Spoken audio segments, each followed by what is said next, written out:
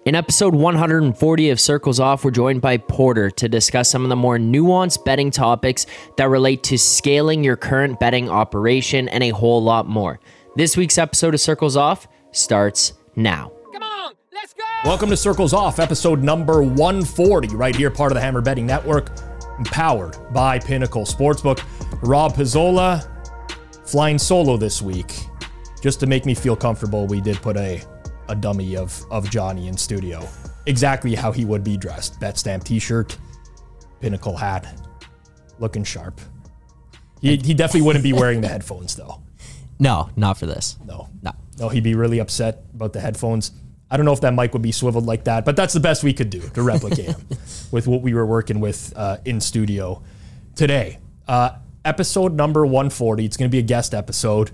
I'm looking forward to this one quite a bit, but there's a lot of 40s, Zach.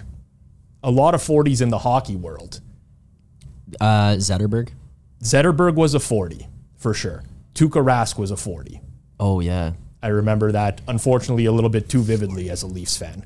I saw the All-Star game this weekend, Elias Pettersson. Yep. By the way, the NHL fixed the All-Star game. Look, I was pretty impressed with it. Now, mind you, I got an opportunity to actually go and be a part of some of the stuff. Went to the draft on the Thursday. Kind of stunk, but that sucked. They need to fix whatever that was. Yeah, that stunk. Yeah, that was horrible. But I was there. Went to some fan experience stuff. Saw the players walking around and everything. It felt like there was a positive vibe in the city. It felt like there was actual excitement for some of the events, some of the stuff that was happening. People were actually tuned in a little bit more. It felt like. I thought this was a pretty good experience, but I think that part of that is obviously just from before, it actually kind of sucked. So to have something that didn't suck totally, it probably just makes it feel a million times better than it actually was. Well, first and foremost, it was in the greatest city in North America. Yeah. Which is a huge help. Not one of these dumpster cities. They've been doing it in recent years. Yeah, or some shitty Montreal or something like that. Other garbage, trash Canadian city. Yes, it was in Toronto for starters. Who would have known that offering up $1 million prize for the winner of the skills competition and $1 million prize for the team win at the All-Star game would have changed everything, but it did, except for Nikita Kucherov, who decided he just didn't give a shit, which I get. But also maybe smart idea to get the best player in the world to help you design the skills course and come up with something that might be entertaining to do on the ice. Yep. Be oh, you're the best player at any of this stuff. What can we do to actually be a little bit challenging and fun? Seemed to help a little bit at least. Sure did. Yeah. Other 40s in the space. I'm going to stick with the Leafs theme really quickly here. But back in the day, the Leafs used to own the Ottawa Senators in the playoffs every year. And it was Patrick Lalime wearing number 40 in net for the Senators. In one Game 7, gave up arguably the worst goal I've ever seen in the playoffs to Joe Nieuwendyk, crossing the blue line, taking a little wrister. The difference in all those series was the Leafs had Curtis Joseph and Ed Belfour, and the Ottawa Senators had Patrick Lalime. Poor guy. He suffered through that. Some other notables, Bartolo Colon, who I was a huge fan of, just due to the amount of perspiration he used to have on them. He always looked like he was hung. I don't know if he drinks or not. He always looked like he was hungover on the mound. Yeah, I don't know, but favorite for sure. The video of him hitting the home run is pretty incredible. Man, it's so good. Yeah. Horrible bat. Yeah. Horrible bat. And actually a pitcher who had a great bat wore 40, Madison Bumgarner as well. Wow. Yeah. There's a lot of good 40s. And we were on a shit run. Yeah. We were on a real shit We're run. throwing Matt Fratton. Oh, it was tough. Some of the late 30s were real tough. 40, we're starting to get back into range. I'm trying to think of an NFL 40, and I can't think of one off the top of my head. See if I got a list here. Oh, Mike Alstott. Are you familiar with Mike Alstott? Do you remember him? Fullback, right? Yeah, fullback for the Bucks. Yeah. He was a great player. Who do you got up on screen? Oh, that's Sean Kemp. I should have known that from the NBA Jam days as well. Lots of good 40s out there. Lots of good 40s that are out there. I don't have anyone to segue. I know. I was going to try to help you, but I thought you were just going to go and jump into it on your own. It's very unusual. I kind of sewered you a little bit there. Well, I wasn't expecting you to give me the segue. I don't know why I was expecting the mute, dummy we got here to give me a segue or anything like that. But I do have to remind everyone. Well, he does every week. He does. Well, that's true. There you go. I like what you did there. Hopefully he doesn't hear that. He will. It's Super Bowl week. He's definitely going to hear that. It's Super Bowl week. There's lots of bets to be placed. Everyone's going to bet the Super Bowl. I'm not saying you shouldn't. You definitely should. It's a great time. It's entertaining, play within your limits. But if you are going to bet the Super Bowl and you're in Canada, make sure you have a Pinnacle Sportsbook account, especially if you're betting a lot of games. You're going to price shop these games. You're going to find some very good prices at Pinnacle Sportsbook.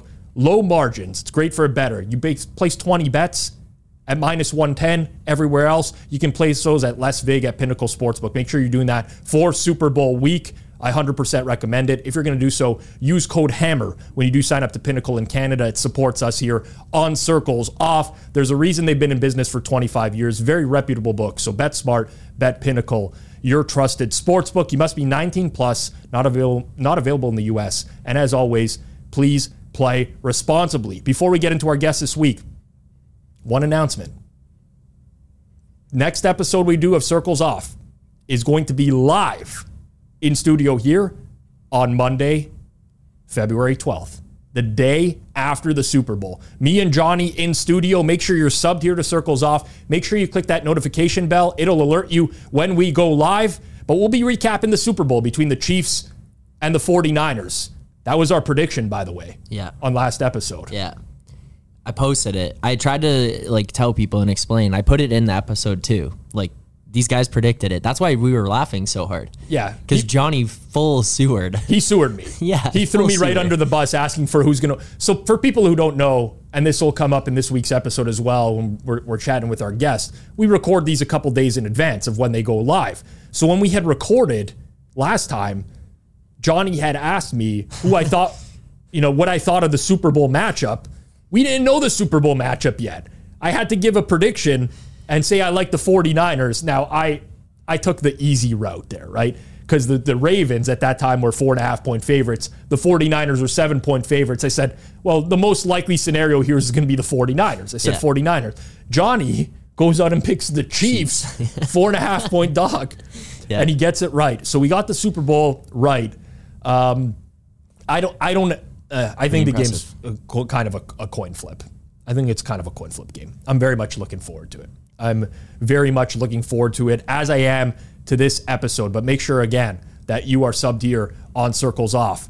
Just looking at our numbers right now, this is pathetic. The last 28 days, our watch time from subscribers is only 33.8%. Our watch time from those not subscribed is over 66%. Come on, people, get with the program. You're watching this much of Circles Off. Make sure you click that subscribe button down below, set bell notifications. Don't be a freeloader. I love when Costas used to say that. Don't be a freeloader. We're back on Monday for a live episode, but let's get right into it. Our guest this week on Circles Off is a second-time guest right here on the program. He debuted in episode number 16, which was a very long time ago. We weren't even on YouTube yet. You can find that on Spotify or on Apple Podcasts in audio form. His name is Porter, also known as BA Analytics. You can follow him on Twitter at MLBK's Psychic. He's a professional sports bettor specializing in prop markets. Porter, welcome back to Circles Off. Thank you. Thank you very much for having me back on. It's been a while. No problem. It's been a long time. For full disclosure, myself and Porter are familiar with one another. We interact on Telegram every now and then, maybe occasionally participate in some Discords together. But as I mentioned earlier, we haven't recorded since June of 2021. I don't want to start this off in our typical give me your full background, because we've kind of done that already before. But just so that the audience now has a general idea of how you fit into the betting ecosystem or landscape, I want you to just fill them in a little bit on that, Porter. Right. So last time I was on, I basically just talked about doing props. And I guess maybe I was still, even though that was 3 or 4 years into this industry, I've sort of changed my mind and tune over the last couple of years and realized that being stubborn really doesn't get you anywhere very far. And eventually when you start seeing that there's a cap in something, you need to expand. So I'd say today I have a really strong team around me where my job is kind of transformed more into kind of like managing and operational, dealing with partners. And today, while I was opposed to it in the past, I think someone else kind of popular in this industry said the money's green. So I'm not opposed to the origination we do. I'm not opposed to top down. I'm not opposed to, getting information from other, sharp guys in the industry, which by the way is hard to find. You'd be shocked how many guys are parading out there as winners. And I don't mean, I'm not talking about touts now. I'm talking about, I'm talking about guys who most of the public do think are winning. And so I've kind of changed operationally where I'm more in tune with just kind of doing whatever it takes. And that's really what's necessary to grow over time. You really can't just be, one little niche, even though you might still be good at this niche. It's important to evolve in this industry. There's lots of topics we can talk about today, and I wanted to make this more of a general discussion on state of the industry. We'll get into some account extension stuff. We've had Ship the Justice on before. We had Mr. Limited on as well, talking about account extension. We've had so many questions in Q&As before about partnerships, which I want to pick your brain on as well. But I want to start with what you just said there in terms of people who masquerade as winners, or maybe even think that they're winners themselves, that are not winning in the space. And for me, it's been quite a few weeks in the gambling Twitter space. I consume a lot of social media, but specific to gambling Twitter, people essentially telling on themselves with like a lack of understanding of sports betting acumen with some of the tweets that they put out. The ecosystem is drastically changing and has drastically changed over the span of the last few years. People who have been betting for a couple of years, they've now convinced themselves that they're experts in the space, Porter. What do you make of everything that's going on in the space right now and the amount of, people that have flooded into it and essentially evolved the industry? Yeah, so what you said there, that last line, that's really what it is. The industry has just completely changed. I don't think 20 years ago, Billy Walters could have imagined that a person could figure out how to get 200,000 followers and affect the market and quite possibly not be a winner.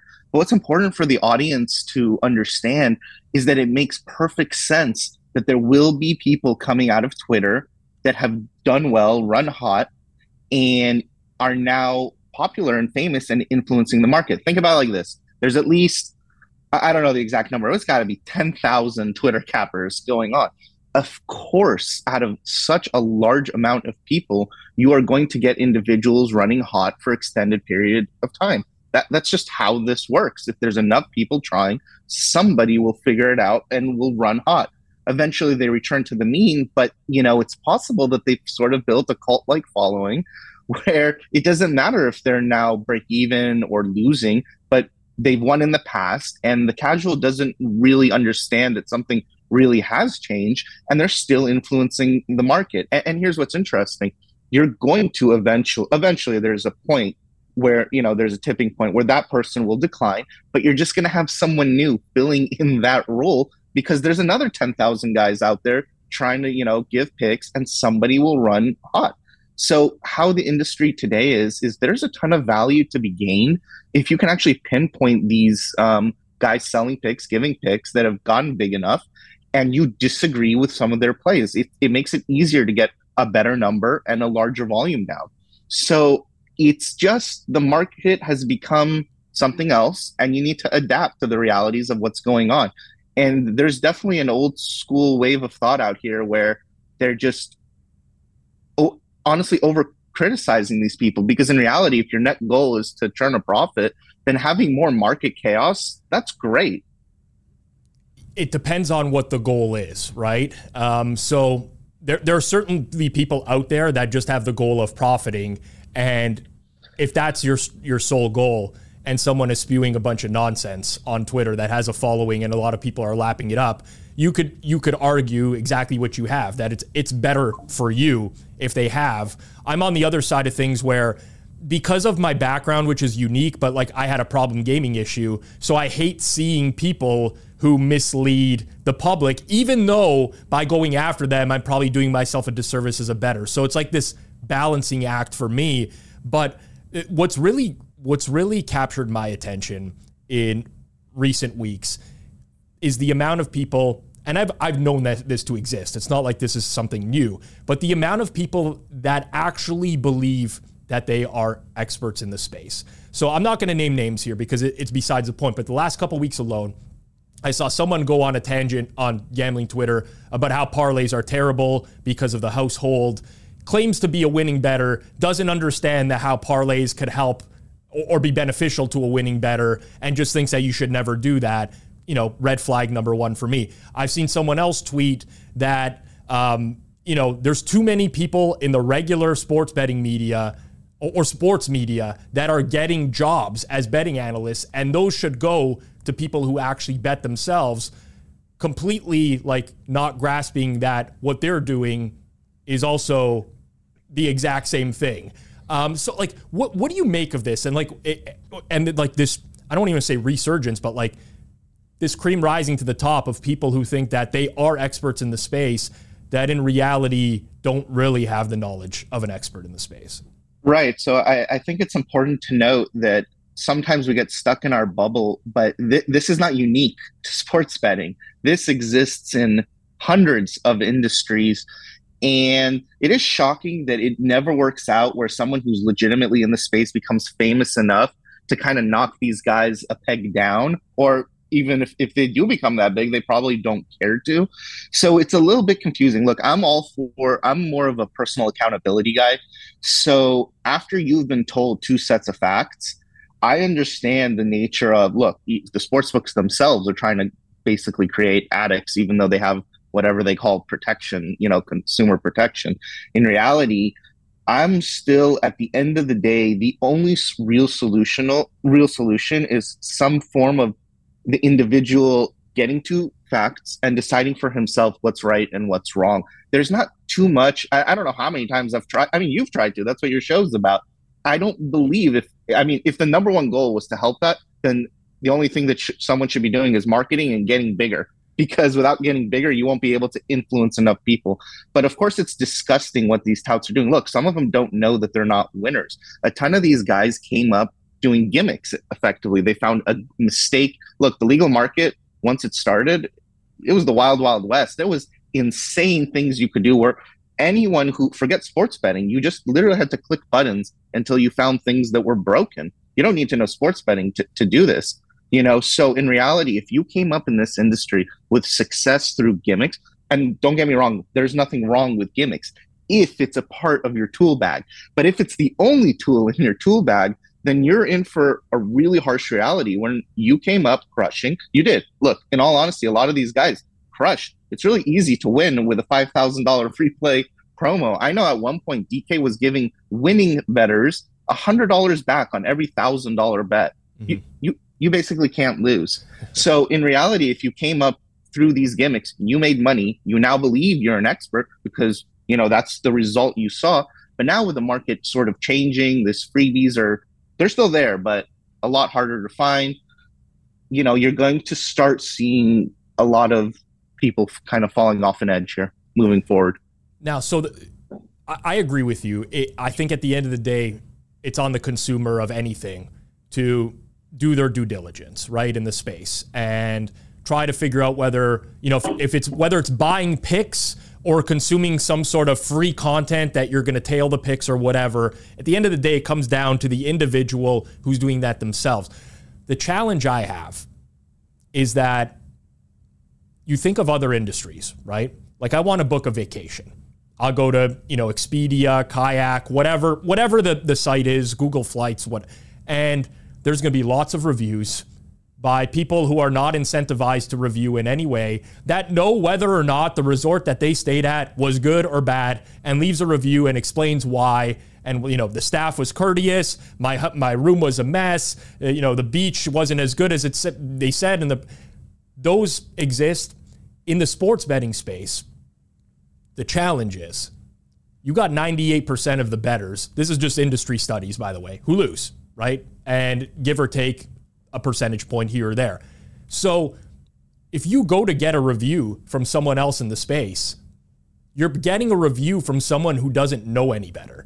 You know what I'm getting at? It makes it very, very difficult for someone, whether they're purchasing picks, consuming content, to tell what's BS and what's not, because everyone else in the ecosystem can't tell what's BS and what's not.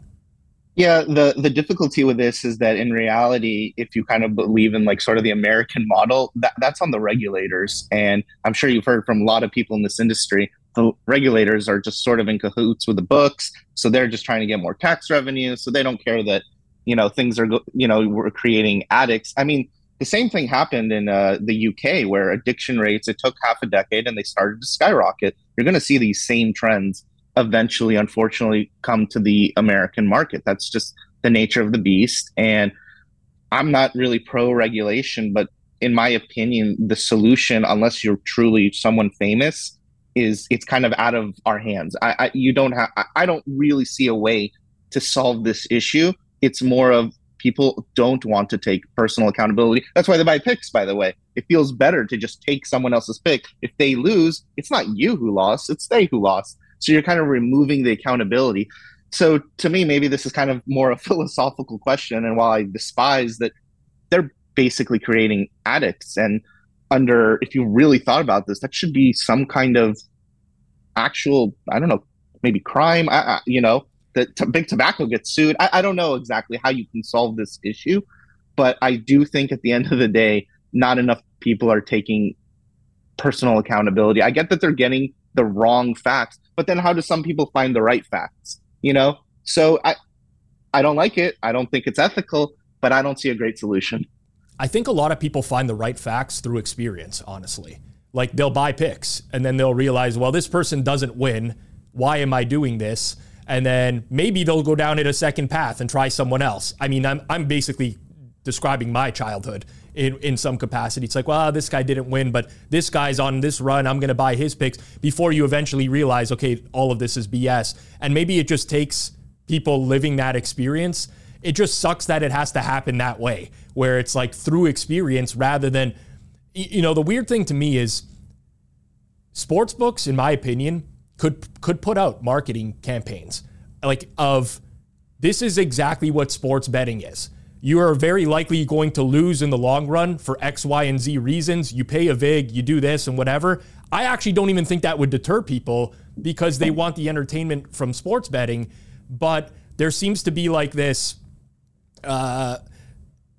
these, I don't want to even call it aspirations, but you see a lot of like the tweets about this $2 better won a $200,000 parlay or whatever. And to me, like that's not even necessary to get people betting. It's just a behavior people want. You can be real with them, avoid them going down a horrible path. They still probably lose in the long run. They still probably generate a lot of, daily engagement with the sports book and so on and so forth. Like it doesn't have to steer to the one direction, at least in my opinion. Hey, look, we'll either be proven right or wrong. Either, DKFD, Caesar stock is going to go crashing, or we got another 20 years of these companies growing. I know it sounds ridiculous, but I sort of don't disagree with how these books operate in terms of if their duty is to their stock shareholders, then they're acting morally and ethically correct. That's just how the market and, market dynamics work. Whether it's right or wrong, and it's clearly morally wrong, is a different topic. Yeah, I do get that side of things as well, and I think people have the, generally speaking, the inability to like step back and get the full picture of what's going on here. It's like, well, how could this sportsbook do? How could this CEO come out and say this? It's like, well, he's got, he's reporting to a board of directors. He's got certain mandate under his job to get X amount of people onto the platform and whatever. But yeah, which is why I always kind of say a lot of us are kind of in this bubble that it's like sports betting, we only see it from one perspective and one viewpoint, and it's hard for us to see it from the other side. And I think if you start seeing it from the other side, depending on what your goals are, you can be better situated to succeed in this industry. Yeah, I mean, I get it. Like, I was 22 years old and I was doing essentially infomercials for covers and for their experts. I'd interview an expert every single day. Dave Malinsky, Steve Merrill, Teddy Covers, Matt Fargo, like the list goes on. And I didn't know any better. In hindsight, like if I could go back to that time, would I change anything? I probably wouldn't, because it was a job for me. I was on air. Like, it's challenging to and like people don't understand that point of view, that other side of things. but it is what it is. Really want to pick your brain on something a little bit topical right now, because we had this situation this past weekend, which was Pebble Beach and 3-round tournament on the PGA, which is unusual, but it happens where they call the final round due to inclement weather. They can't get it set up. Now, a lot of people thought and knew this was going to happen. So they went to their sports books and they started taking shots, right? Parlays on, T5s, T10s, T20s, winner of the tournament, throw them all together and hope that there's no final round. Some of them did it while the third round was live. Some of them did it after the fact, after the third round was done. There's a lot to process here, and there's been a ton of opinions on the matter, both from the better side of things in terms of whether or not you should take that type of shot, and from the sportsbook side of things, whether the operator should be on the hook because there are no explicit terms in their terms and conditions and their house rules. Curious what your thoughts are on the entire situation from both perspectives. Right. So I think the best way to approach situations like this is thinking in terms of numbers and not necessarily in terms of like an outcome is not 0 or 100. There's a lot of, variables that, you might have a 40% outcome or a 60% outcome. So I think congratulations to the sports books that were actually on a free roll if the round 4 started on all the people who put in those third round bets.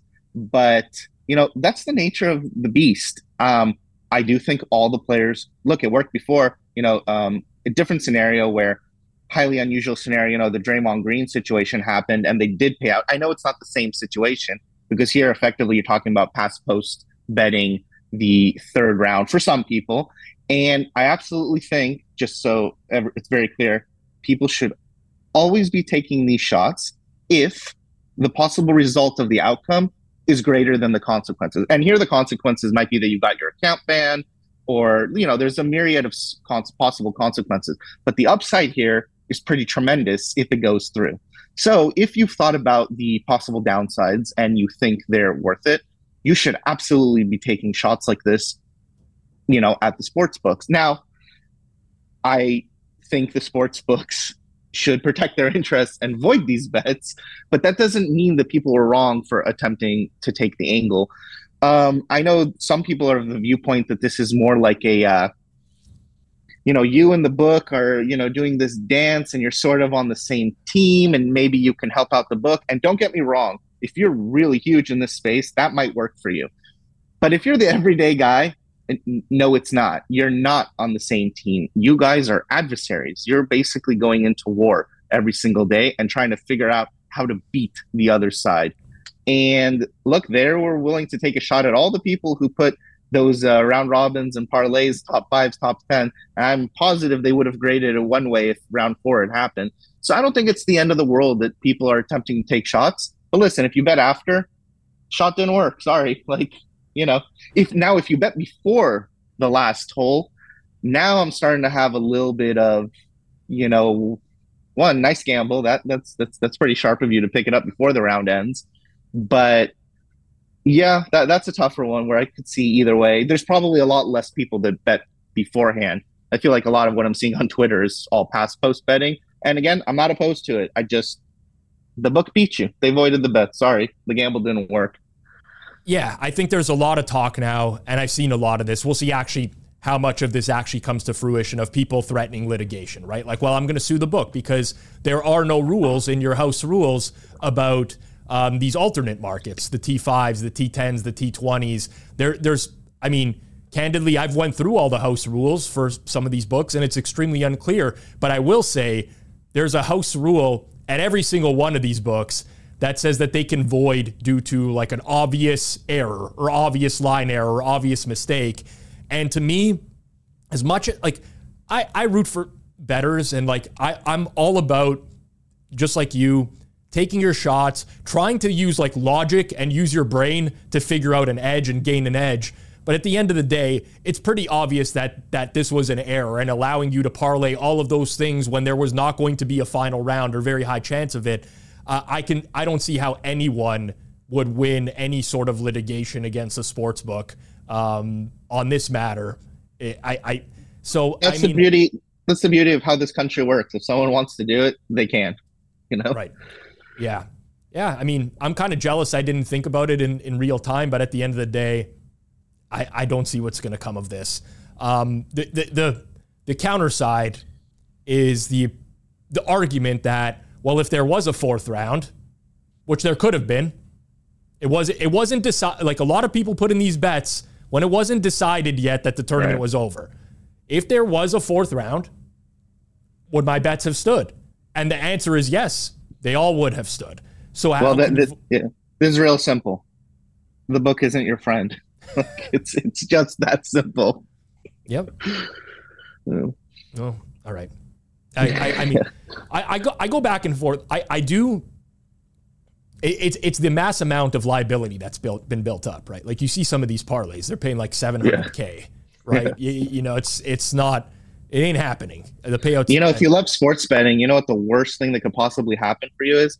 All the books disappear, right? You know, and if you have enough of these scenarios where you're just allowed to do anything you want, look, in all honesty, if you gave some syndicates unlimited amounts to bet in small markets, they're going to own the sports book after a year or two. So it makes sense that these books need to sort of protect themselves. And it's our job as at least professionals to figure out how to play this song and dance with them, because they're not just going to give it away. And to be honest, there are some advantages to the fact that they make things difficult. Listen, if it was easy, everyone would do it, and then there would be no edge whatsoever. So a lot of these things that people are rooting for, like, oh, let me bet more, they don't realize that what they're actually saying is they will be marginalized out of the industry eventually if all of these things happen, and it was super easy. That is true. However, the vast majority of people I know would take a $700K payout to never bet again. Like that. Yeah. So I mean, maybe not someone like you who's a pro bettor or something like that, but for a casual who's just like, you know, trying to score a big payday, they don't really care if they're putting a sports book out of business by doing so. So there is that side of it as well. Yeah, for sure. Again, the goals and, like, I mean, there's no question. I'm to be honest, I'm on the casual side. I just kind of figure the world operates a certain way, so it is what it is. Like, to me, if I did that, I just shrug and move on. I can't, just like you said, I just can't see how you could, and people know people know that if you bet after, you were taking a shot, and just hoping it goes through. And you know what? Sometimes it will go through and work out. So this is how long ago did you start betting? About how many years ago? So I started 2016, but for the legal bets, legal sites, I was a year late. I didn't really believe, again, stubbornly, that it would work out. And I just thought you'd get limited in 2 seconds. And it took me a year and someone kind of annoying me to change my mind and go see if what was happening was what everyone was saying.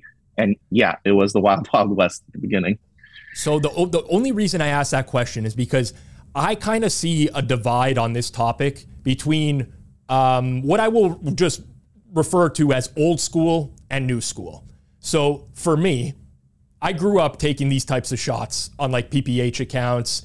I think I famously told the story. I don't know how long ago I told the story, but I bet on a PPH when I was younger that for 2 or 3 years did not adjust for daylight savings time.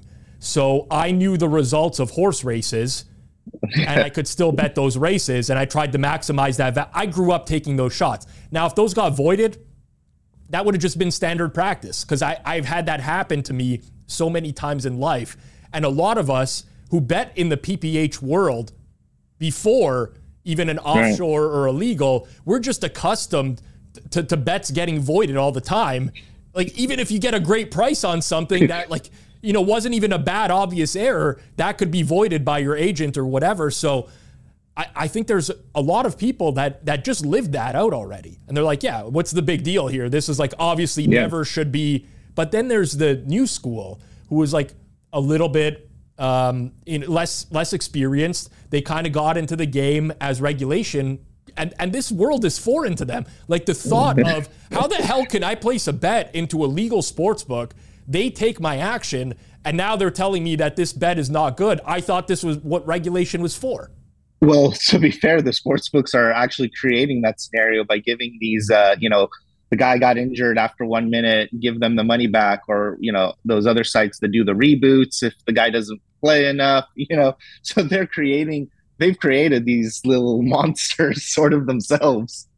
Yeah, I mean, I get that viewpoint though. Like again, take a step back, right? Like look at the bigger picture. And there's a lot of people who are like, yeah, it's just obviously a void. I grew up like this is a void. It's been a void for my entire life. Well, there's people that are new to the space that they've been told regulation, like there's a regulating body. Like if you can't be mistreated, you can complain to regulators or whatever.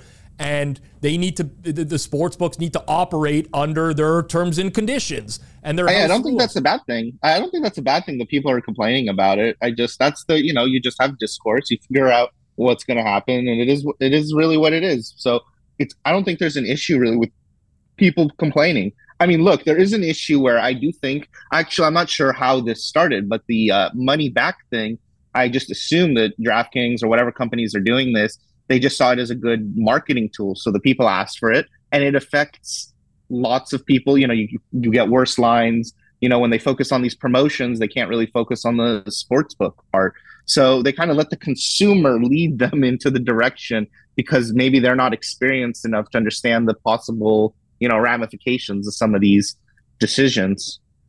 I think the thing that I find funny or amusing about the whole situation is the recreational sportsbook push towards these bet types over the last couple years, right?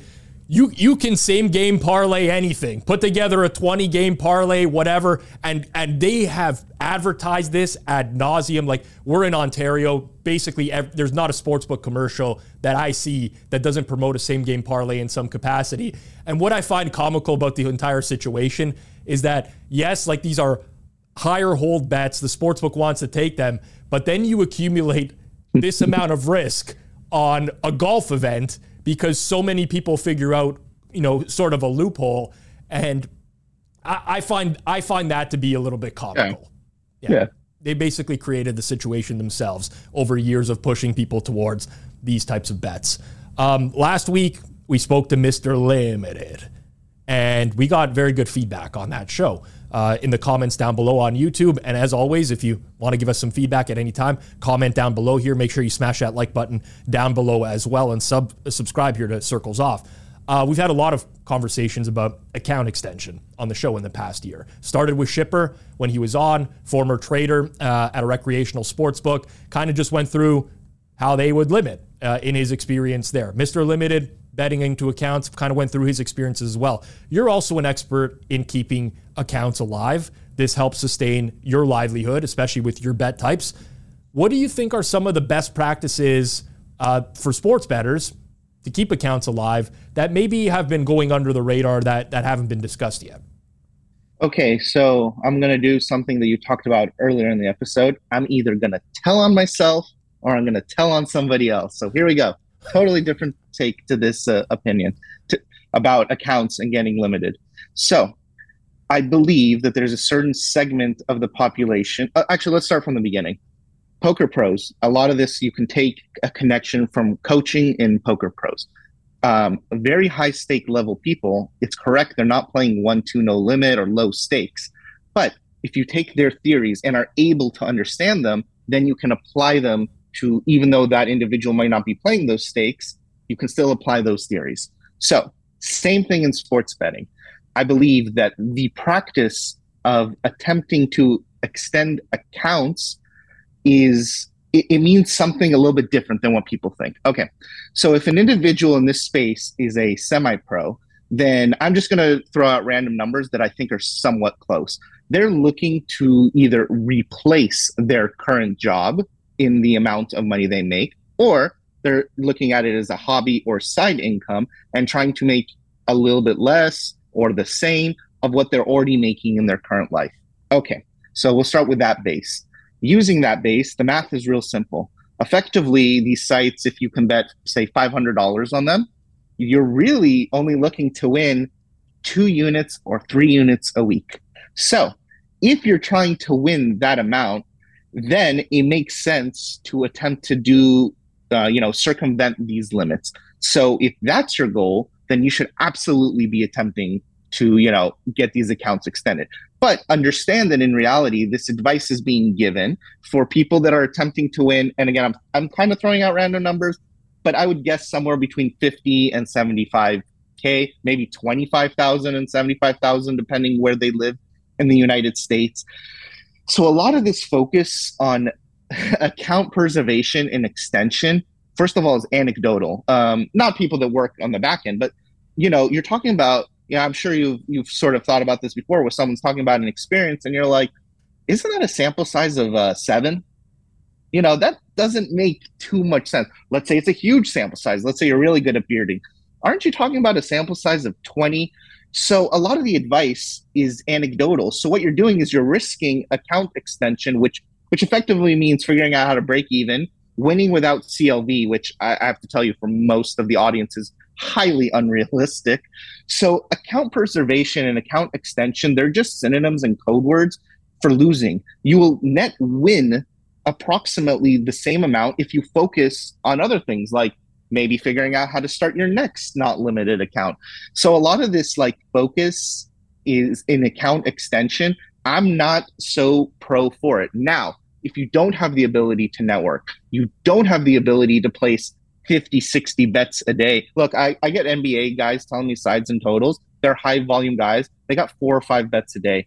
In this industry, it's very easy to have 50 or 60 in a day. So to me, most of these people aren't even realizing their long run edge. They don't even know. That's part of the problem with betting a 3% ROI thing. By the time something has changed and you've picked up on it, you might have been betting minus 1% the whole time, which is how I think the acceptance of break-even seasons has come to life in the maybe old school mentality, where in reality, if you think about this kind of like the how poker used to be, where some guys are playing millions of hands a year, their long run comes a lot sooner.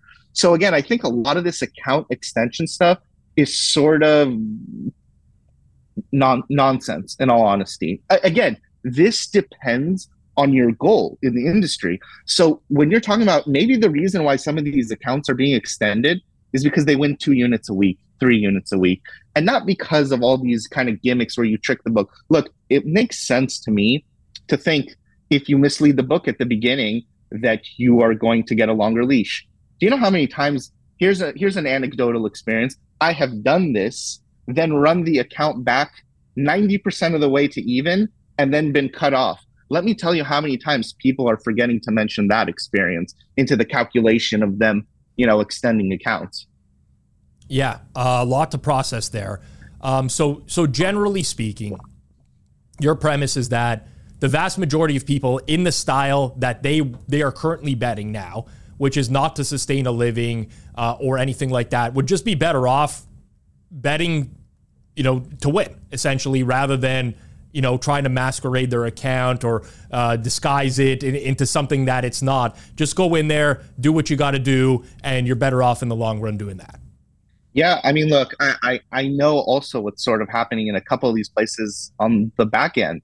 A lot of this is anecdotal, and the reason the accounts are lasting is because this account wins 2 units. Rest assured, if you put in negative EV parlays for a month and then all of a sudden put the sharpest, best CLV stuff, yeah, you'll get some run back, but there's a good chance that you don't run it all the way back even. So I don't think people take into account, maybe they tried this strategy 6 times, it didn't work twice, they forget about that, put that in the past, and great, it worked these next 4 times. I think there's a little bit too much, there's a lack of focus on, look, if you spent 2,000 hours on your model and 2,000 minutes on your process of being able to get down, there's a mismatch here.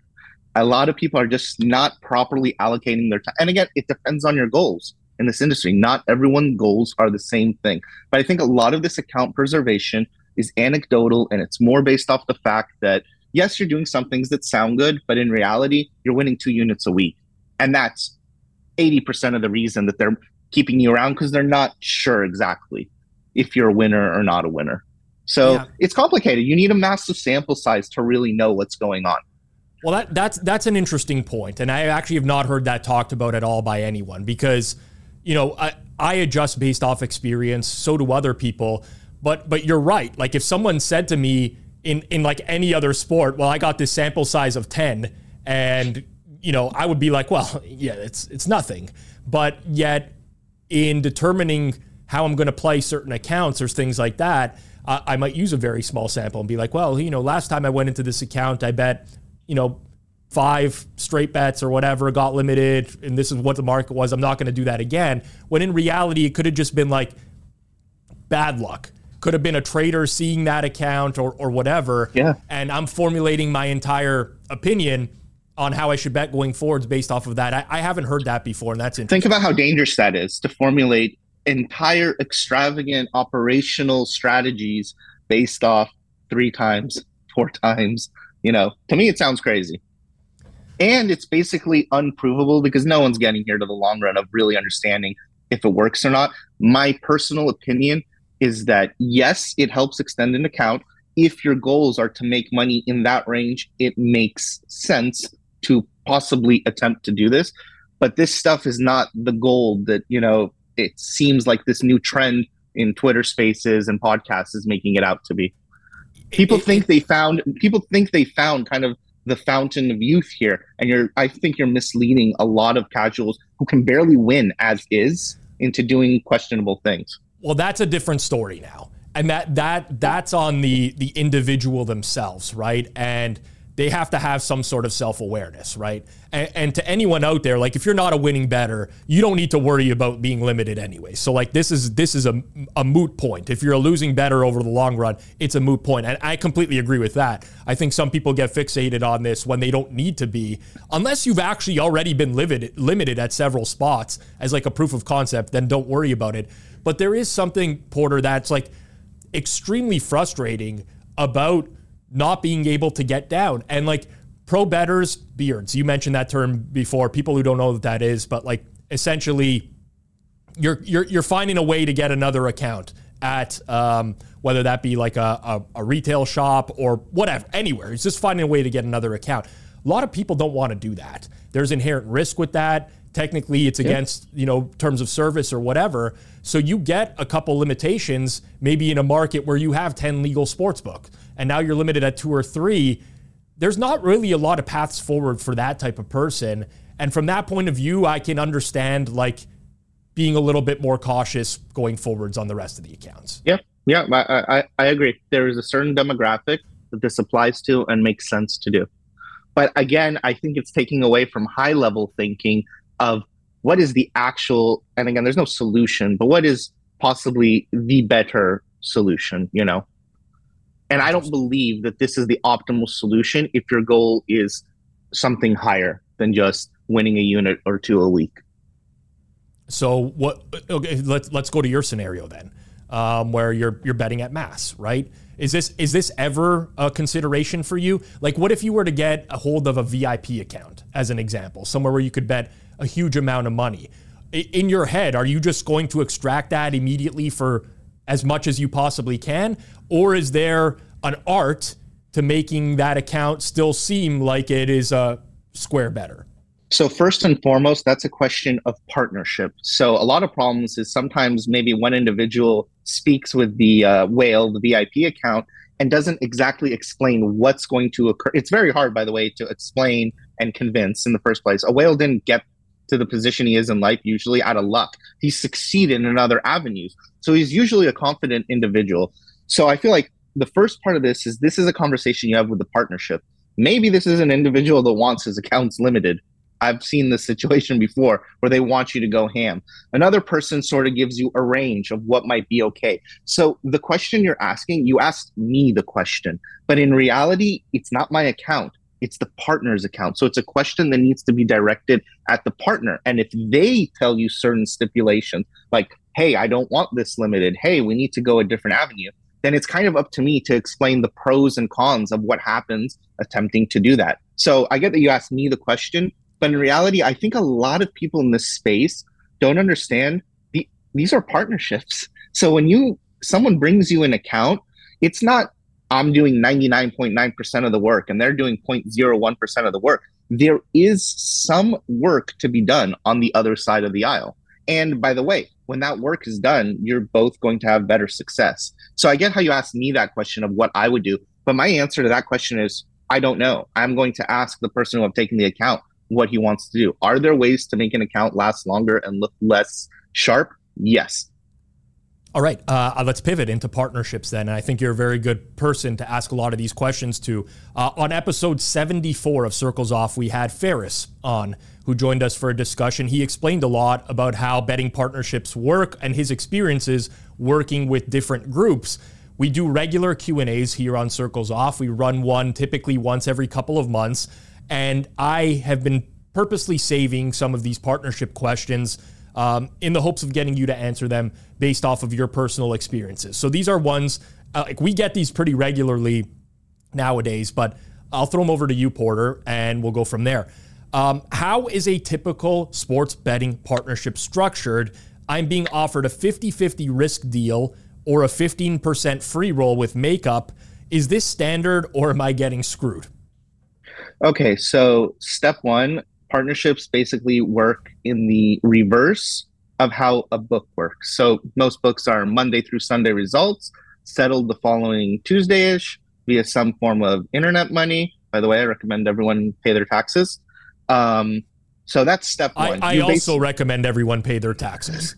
Okay, perfect. First thing good thing to agree on. So that's the first step. You kind of duplicate their business model into yours. Step number two is how you split an account up. So I'll just say more than I should. So in reality, most partnerships, I think, in this industry start 60-40, where this assumes that the new partner is only giving you 1 or 2 accounts. And as they grow, those percentages shift towards the partner, closer and closer to 50-50. On a free roll side, the standard deal is 85-15, but here's a caveat to all this. So I'm gonna talk a little bit more about the PPH space, even though it applies in the legal space. And PPH means betting against your local book or agent.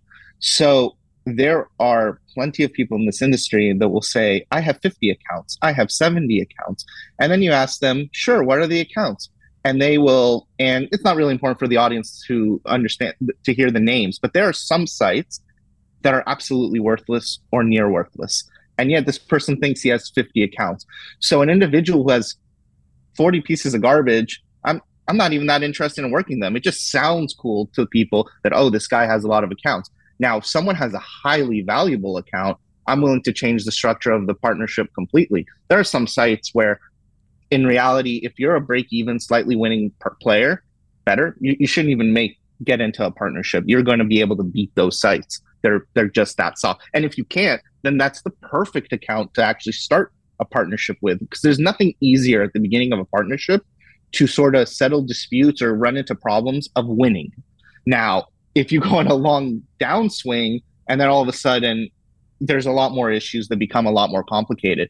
So in partnerships, I think the beginning stages of a partnership are incredibly important to go slow. So if your partner's telling you can win 5K on this account, I like to cap the account at 2,000 the first week. Now, it might sound like I'm leaving money on the table. No, what I'm leaving on the table are headaches that come up when all of a sudden that figure is too much. So a lot of these partnerships, I feel like there isn't enough communication and understanding on the partner side that they have a job also. So at the end of the day, if you're getting half of the account, I'm not asking for people to do half the work, but just, food for thought that you are getting half of all of the results. So, but to answer that opening question, that is the standard deal in this industry. Now, if the person has a really high ROI, and again, I'm shooting myself in the foot, no one should take an 85-15 free roll. It probably means you're not positioned to be betting yet, because in reality, if they have a high ROI, you're really just kind of putting your account will eventually be cut off. People have a finite amount of accounts. So effectively, they're wasting their account at a lower cut. There is, at least in smaller markets, there's no such thing as a free roll. These accounts over the long run will win. Like, otherwise, how would I be in the industry if they weren't? So, if you just do the simple math, it might be a wise decision to not really start off partnerships giving free roll, even though I'm all for it. I want a bigger cut. So I do believe people taking free rolls are kind of getting the short end of the stick. I will slightly disagree just on one thing. For anyone who's giving accounts, I would suggest you take a free roll if you cannot afford to pay 50% or 40% of the lot. Because I will say, I've seen this happen a million times before. I can tell when it's going to happen because I can see people sweating bets in like the Telegram chat. Can't believe we lost this bet like this. What a horrible week or whatever. And I already know that it's going to come time to pay at the end of the week. And there's going to be like, can you guys front me that? So that's a great point that covers the understanding your partner, and partnerships are more than just a random person giving you an account, where you need to spend time understanding what's going on. So absolutely, if you have the ability to kind of foresee that this is an issue here, absolutely, I agree with that. Yeah, so I would generally agree with Porter in that the vast majority of people that you give your accounts to are going to win in the long run. There are some bad players out there who operate under like false pretenses and they think that they're amazing that aren't. Vast majority will win. However, that does not mean that they cannot have a terrible week. And sometimes that'll happen in the first week that you're working with them and you're like, what the hell is going on here? And then you're on the hook for a bunch of losses. So this doesn't just apply to partnerships, but sports betting in general. Do not bet more than you can afford to lose. Like, even if you are working with the best bettors, you have to have some sort of limit and understand your limits as well. So never let that get in the way when you are. Just to give a little bit of my experience, when I first started betting, I was betting $25 units for a long period of time until I built my bankroll. And then I bet $50 a unit for a long period of time until I really understood, can I win? Is this market beatable? So absolutely. For me personally, I'm relatively conservative when it comes to that. So I might overlook sometimes that people might be betting above their means. But absolutely, you should have a finite number where even it's hard to explain to the general public. A 10% ROI, which is unreal in this industry, you can still take catastrophic losses and downswings. And that's not an ROI that most of these partnerships are achieving. So let alone a 2 or 3% ROI, what that means to what could happen to your bankroll. So for sure, you can do the Kelly criterion, which is way too aggressive. I think like a general standard safe amount to bet when you're starting and looking for some upside. And I don't bet anywhere near this big on my plays individual. I just can't. But I would say no more than maybe 1%, 2% of your bankroll is a kind of, if you don't want to do too much hard math, a kind of good rule of thumb. Next question comes from Riggs via email. If I work with a partner, am I still able to bet into the accounts myself? Right. So that's a question of the quality of the group that you're working with. In reality, with some of the tech, or if you have employees that are doing the accounting, that should have no bearing or issue on the account. So in my situation, I always tell them they can do whatever they want. Understand that if there's not enough credit, sometimes it's going to miss plays. But for me, if each play I'm entering is plus EV, I don't mind. I'm personally not sitting and doing the accounting every week, but I have someone who does. So it just depends on the size and scope of the operation, really. And by the way, that's kind of a weird, just to tell you from the perspective of the sharp side, ethical, unethical, I don't mind that my partners bet in. Most of the partners probably don't win. I explain to them this. That's why they're giving me the account. That might extend an account. That might bet more market. So there really shouldn't be any perceived downside or difficulties with someone else betting into an account, other than tying up credit. Tying up credit and then the accounting as well. It takes a little bit longer after the fact to decipher whose plays are who. Right, but I think a bigger group that should not. That's not an issue. Yep, totally agree. Next one here. I am a winning soccer bettor. Congratulations. Mostly smaller leagues, but I do well. Every time I reach out to someone for a partnership, they ask for me to send the plays through them instead of handing over the accounts directly to me. Any reason why this would happen? So I think I'm sort of out there, the king of anti-send model plays. There's nothing I despise more than the send model. The send model to me tells me that people don't understand price sensitivity. So I'm going to go with the kind of dark side explanation of why they don't want to hand over the account. One, they're not being honest with how much they're getting down if they've determined you're a winner. Two, when you give a price range, they're probably giving you closer to the bad part of your price range. Three, a lot of times they're not going to be around. If you're a professional bettor or really winning, you're around all day. You can't afford to have someone be 7 minutes late to a play. The send model is designed in general to kind of screw the sharp bettor and advantagize the mover. And it could be not on purpose, by the way. They might not understand how important price is. But here's a fun example. You have 50 bets a day, and you save on those bets on average 5 cents. Let's go crazy. 10 cents. No, let's do 5 cents more than the person you're sending to. Now, remember before I spoke about how people are looking to win 2-3 units a week? Well, if you have 50 plays and you save 5 cents on average, that's 2.5 units. That's just to show people how important price is and why this like fixation with the send model has a lot of problems. Now, don't get me wrong. A lot of times when you do the send model and you tell someone how much you got down, you might have gotten screwed along the way and not paid. So you might need a little bit of extra. So I'm playing devil's advocate here a little bit. But I think this all stems from the misunderstanding of price sensitivity and how easy it might be to get down sports betting to the more nefarious, they're trying to steal a few cents or getting down more than you expect. Yeah, so I can speak from experience on this as well. And there's pros and cons to everything in sports betting. You'll get more down. You'll get more down probably. So we're recording this on Tuesday afternoon, and if I wanted to bet, as an example, the Pittsburgh Penguins today, I could go to Pinnacle and I could fill that bet for $14,000. Just with one click, $14K, Penguins minus 107. Now, my true line in the game might be minus 130, let's say, right? If I'm working with betting partners who are betting it on my behalf, and I send this out to them and say, hey, I like the Penguins up to minus 120, they're not going to return me the minus 107 at Pinnacle. They'll probably bet it for the $14K themselves as well, but they're going to return me maybe minus 117 average price, minus 118, and that's going to just take my ROI and bring it down. Now, I can fill more money that way, which helps rather than me having to execute all the bets myself. So there's pros and cons, but that is an illustration of the send model where for some people, it just doesn't make sense. Like if you can fill these bets at smaller prices yourselves, you don't need to send them to other people who are going to get you worse prices, generally speaking. So, how much credit would I typically need to have to make it worthwhile for a betting partnership?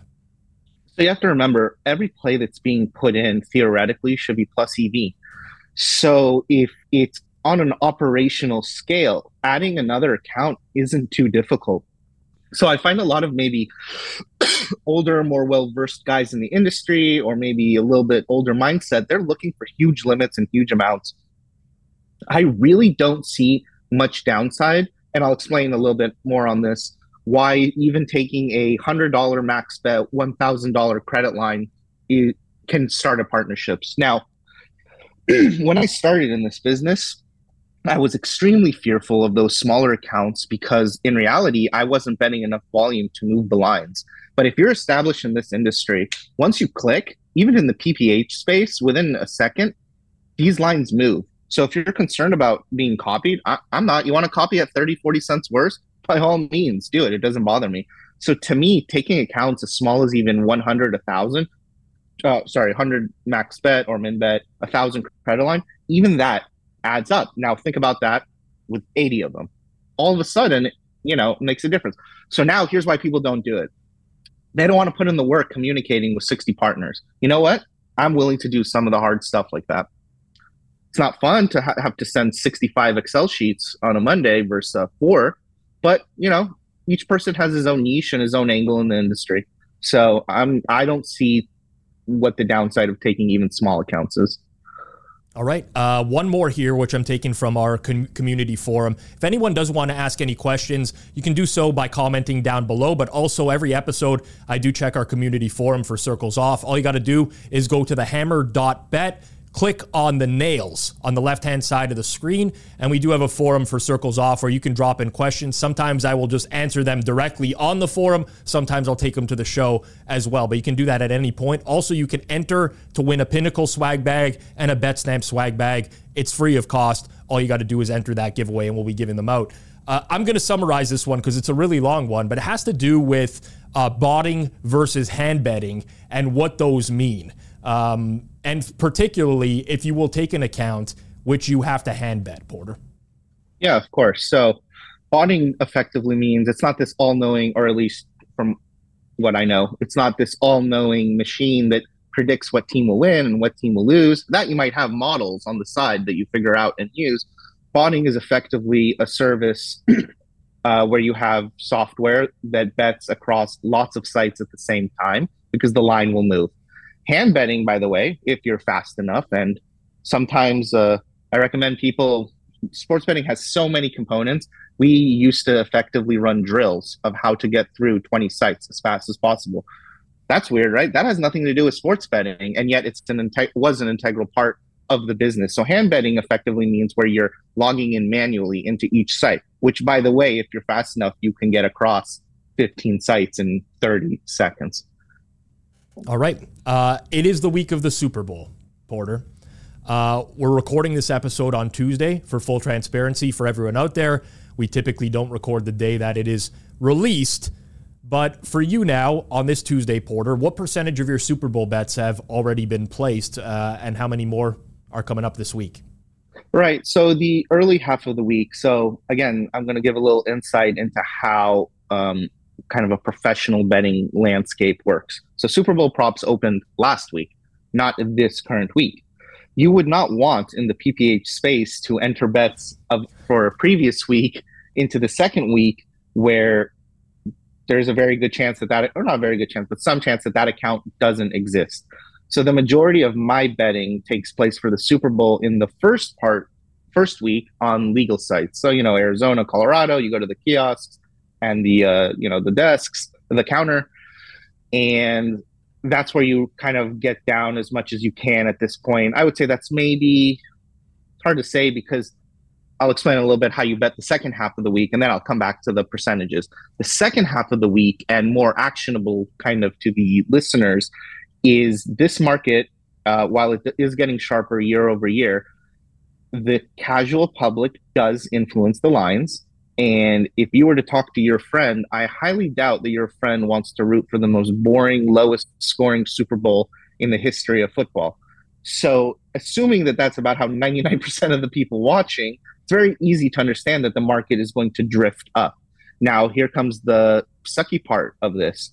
That means that in reality, if you're trying to optimize your results, you're going to miss the first half of the Super Bowl because you should be behind the computer, mashing away at the keyboard, betting unders, because this line has drifted throughout the week. Now, look, if you're really doing this correctly, you should have been tracking the opening. You should be seeing what the number is now and actually seeing that it's growing. I'm talking about for modeling. And the Super Bowl is a little bit complicated to model. It's not an everyday game. But in reality, if you just want general strategy, the optimal way to do this is to wait until the last second and bet the other side, which is a thing we'll be doing. And again, it's not every play. Don't just open up the board and start clicking under on 99% of the plays. That's not a winning formula. But if you're not modeling and you see, I can tell you now, last year there was a site where, or 2 years ago, I can't remember, Kelsey's line was 6.5. And 2 minutes before the Super Bowl, a site moved the line to 9.5. You don't need to be a professional, smart, modeling, algorithmic sports bettor to know what to do and how to make money. So I think if you understand sort of the processes of how the Super Bowl betting works, that can kind of help you more in turning a profit. It's not going to be fun because you're probably going to be betting unders at the beginning. So in general, if you wanted to bet overs, first half of the week would be on legal sites, and that's mostly overs. And they have a lot of exotics. There's a lot, the weirder the market, the better, in all honesty, if you're going to deep dive. And then in the back half of the week, you're probably betting quite a few unders. How much of this is pure origination versus just shopping lines at different sites and more of a top-down approach? Yeah, so I would say not only is it some origination, some top-down, I'm willing to listen to other people's. I'm not particularly, I don't believe in this invest all your eggs. This is the only time you can bet props, so bet every single market. This is not some 20% ROI fantasy anymore. It's a good week to bet, but it's not deplete your entire bankroll good week to bet. So I would say all three methods I sort of applied, maybe somewhat equally. A lot of top-down, a lot of origination, equal amounts of top-down origination, and even getting down some of the more exotic markets for other people. Yeah, I used to be opposed to all this, I realized how much I was pigeonholing myself just kind of not being open-minded to, there are a variety of ways, and, it's not just all about bottom up. Yep, agreed. Good tip there in terms of betting late unders and early overs as well. Any other actionable maybe piece of advice for Super Bowl week? Remember, this is going to be Thursday afternoon. People see this for the first time. So Friday, Saturday, Sunday to bet the Super Bowl. Anything you could think of off the top of your head that may be worth knowing? Yeah, so I'm kind of big into punts this game. I know that sounds weird, right? Who the heck's out here focused on punts? But I see a lot of good total punts overs. Gross, that's something that you can't bet the rest of the year. Gross punt yards, longest punts. So I'm taking a pretty strong position on that, and a little bit more of a fun bet, but I still think plus EV. You can work out historically and these teams that the opening drive, I hope it hasn't moved too much by now, but it was over 17 and a half. I feel like that's a bet where I know there are some viewers that are not just in this for profit. It's also a little bit of fun, but I find that to be a profitable bet that, it's real quick. You're going to know if you won or lost.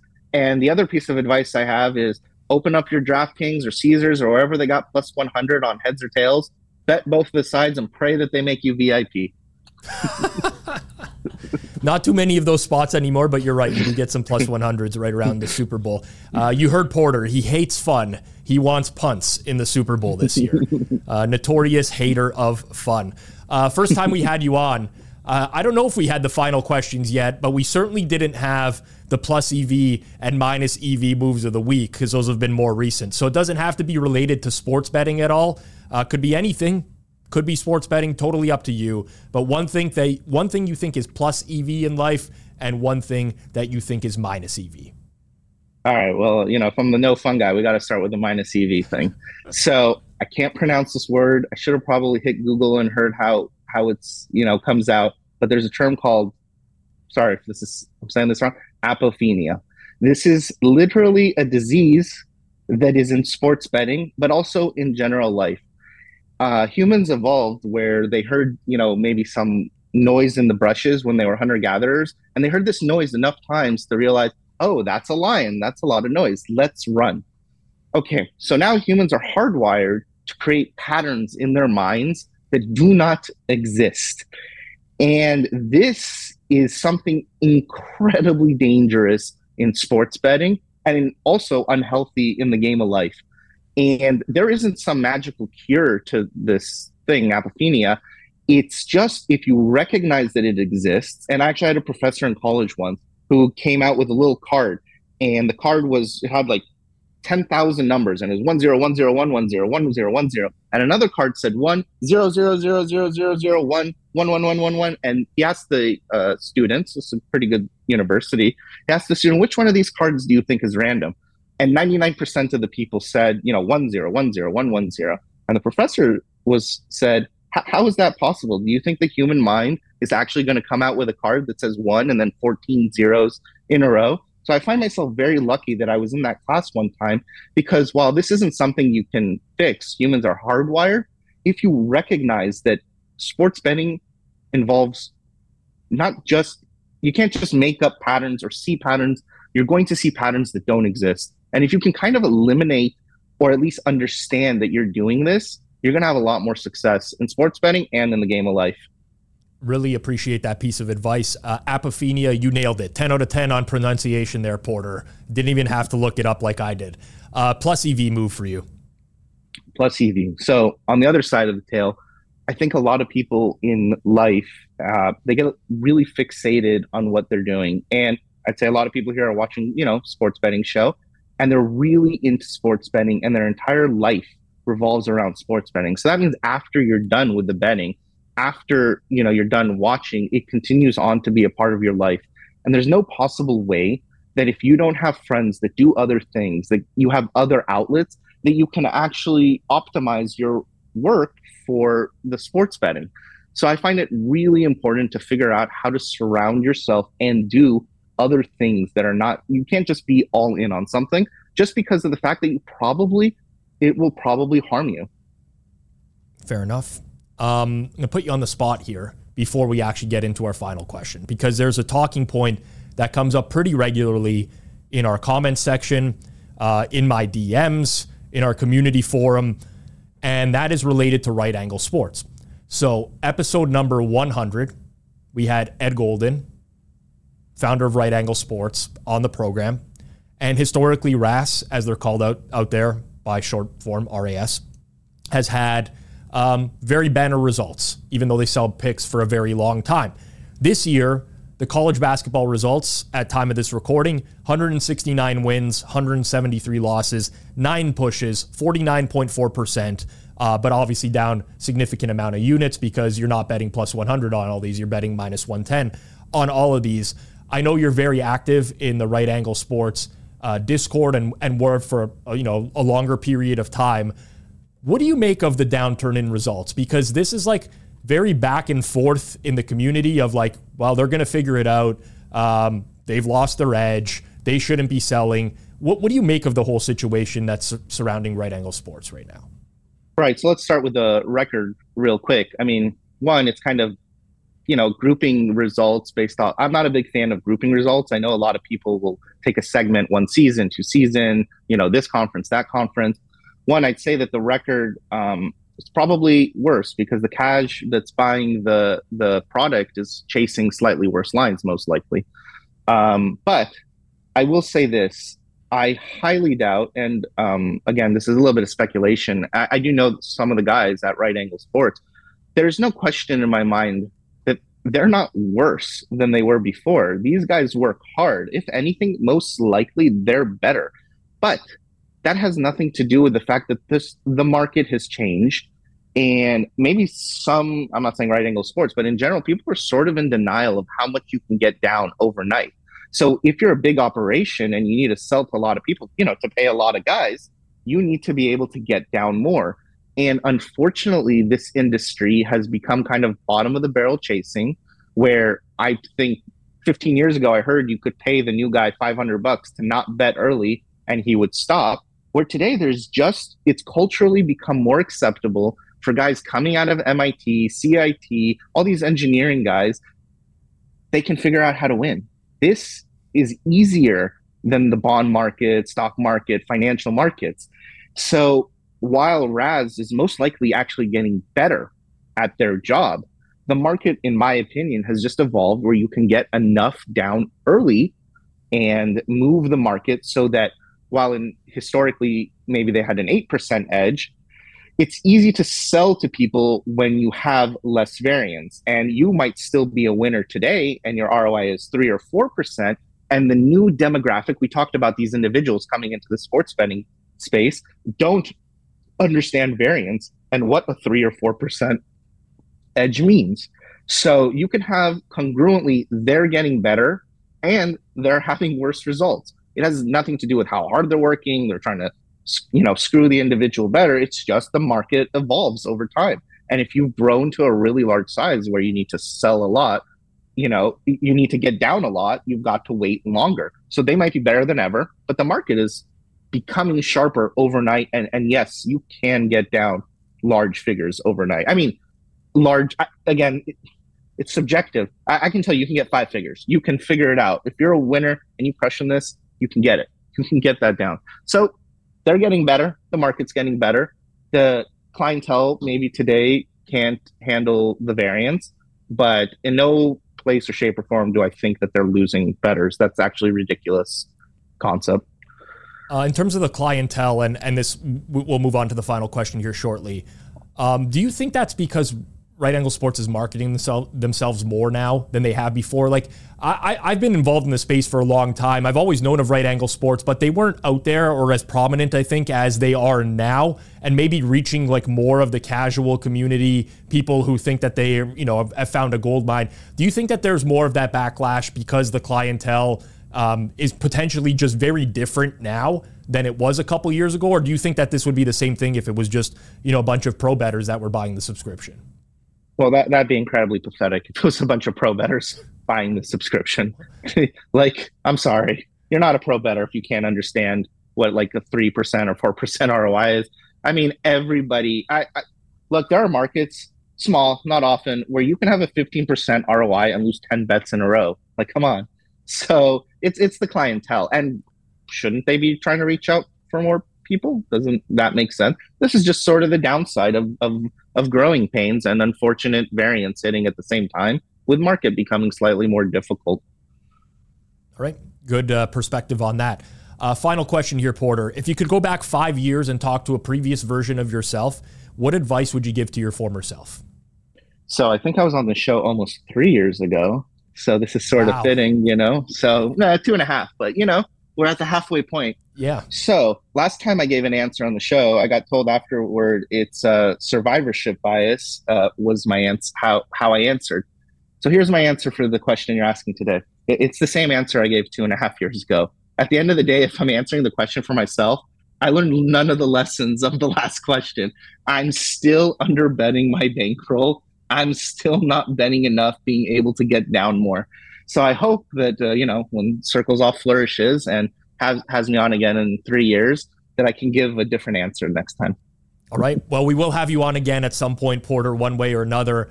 Hopefully we are much larger at that point. Everyone make sure you sub here to Circles Off. Over 5,000 followers now. Really appreciate all the support from everyone out there as we continue to grow. You can follow him on Twitter at MLBKsPsychic.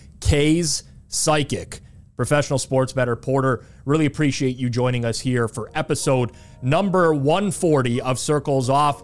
And we are back next week, live version, the day after the Super Bowl. Stay tuned, set bell notifications. Me and Johnny breaking down the Super Bowl. We'll see everyone next week. Peace out. Thank you for having me on.